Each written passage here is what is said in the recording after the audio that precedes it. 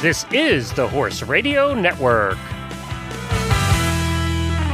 This is episode 813 of Horse Tip Daily. A different horse tip, a different equine topic, a different equestrian expert every day. Horse Tip Daily brings the world of equine knowledge to you, one day at a time.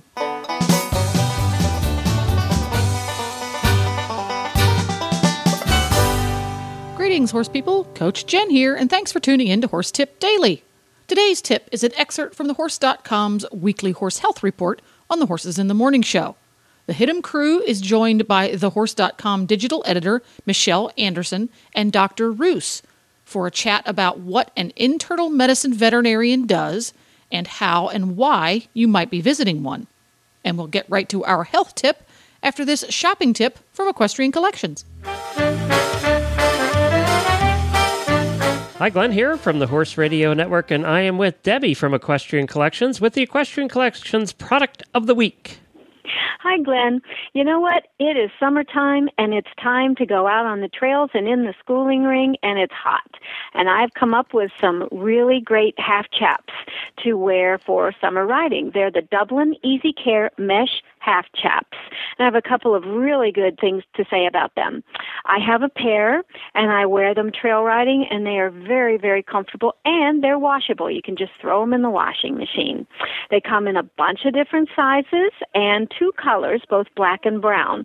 One of the things I do want to mention is that they're very, very stretchy, and they run a little bit on the large size. So if you have a calf that is a little bit larger than some of the regular half chaps that work, this chap is something that you might want to try. It is just will fit the way it's marked on the size chart, but it also, I would recommend it would even go for a size up. And they're only $35.95, and we have so many, and they're ready to go. It's the Dublin Easy Care Mesh Half Chaps. Just search for Dublin Half Chaps at equestriancollections.com, and they'll pop up, and you can get your pair today for under $40. The Dublin Easy Care Mesh Half Chaps.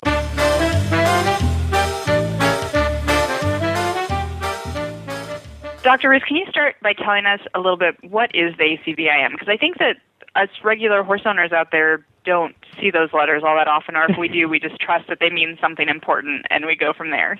So what is it always the looks important if there's a lot of letters after your name, right? Yes. So the ACVIM is the American College of Veterinary Internal Medicine, and so it is a specialty college that, like you just said, there are multiple specialties within and multiple species within, but everybody within this group is a specialist in internal medicine. Is what the overall group covers. Okay, and you're at University of Florida. What is your role at University of Florida? Yep, so I am here at UF, and I am a clinical assistant professor in large animal internal medicine. And so what that means is that I divide my time really between teaching and actually seeing patients in the clinic. So we have a fully operational hospital where we see patients of all types and sizes and problems. And so I see patients. The thing that's a little bit different is that when I'm seeing a patient, I generally have a herd of people along with me. So every time I see a patient, I have at least one resident with me and then multiple veterinary students. So as the students go through their vet school curriculum, they actually rotate through the clinical services. So they'll come and they'll spend 2 weeks on large animal internal medicine, where as I'm seeing patients, I'm describing to them exactly what I'm doing, why I'm doing it, et cetera, so that they're observing and participating in all of that. So that is the bulk of my time, and then also teaching within the classroom itself. So again, teaching them, in their earlier vet school career, the sitting in a classroom and having to listen to me talk. And so you mentioned that internal medicine is a specialty. What does that encompass? Yes, that's a good question. And I probably should start off with what it's not, which is that I think there's always a lot of confusion between an internist and an intern. An intern is someone who just finished veterinary school. So that's your first year out of school where you're still a little bit in the learning process, really, when you're an intern. An internist or an internal medicine specialist is someone that has completed all of their specialty training. And so for internal medicine specialty training, I think we'll talk a little bit later about the actual training process itself. But at the end of it all is that we specialize in dealing with often very complex diseases. So they may be diseases that affect multiple systems. So not just the lungs or just the heart or just the liver. Often can incorporate multiple body systems. That can either be, a new disease, or it could be a chronic, long-standing disease. Some of the things that we see are very common problems amongst horses, but we're also the people that, in general, are going to pick up some of the more rare diseases.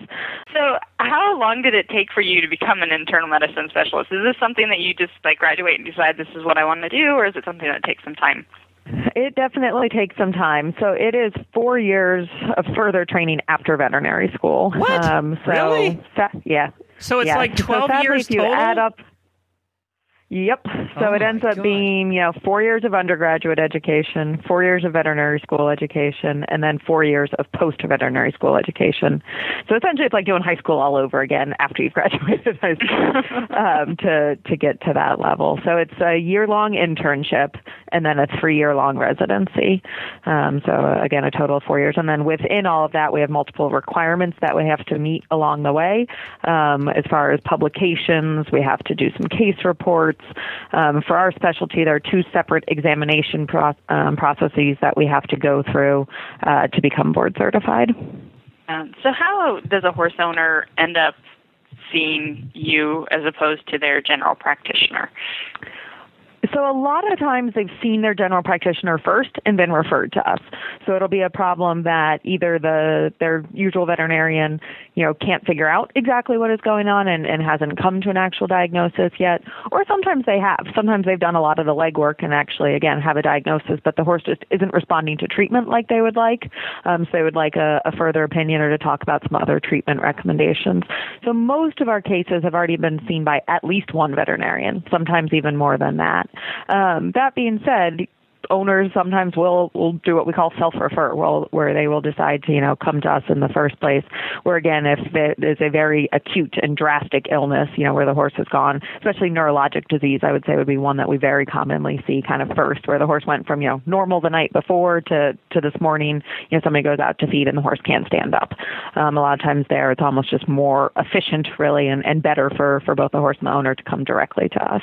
It'd be hard for me to put a number on it, but definitely probably at least a third of what we do are animals that are brought directly to us by owners. And a lot of times that's because they've brought something to a specialist before and been happy with the outcome and the whole process. And so they're comfortable. They know where we are, what we do, and that we're available.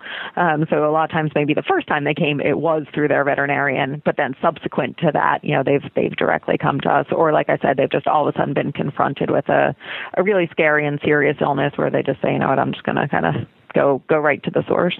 On thehorse.com, some stuff about Heaves. You can see Dr. Ruth if you'd like to see her. She's on there. And Dr. Gleason was talking. She was a neonatologist, a human neonatologist from Seattle Children's Hospital.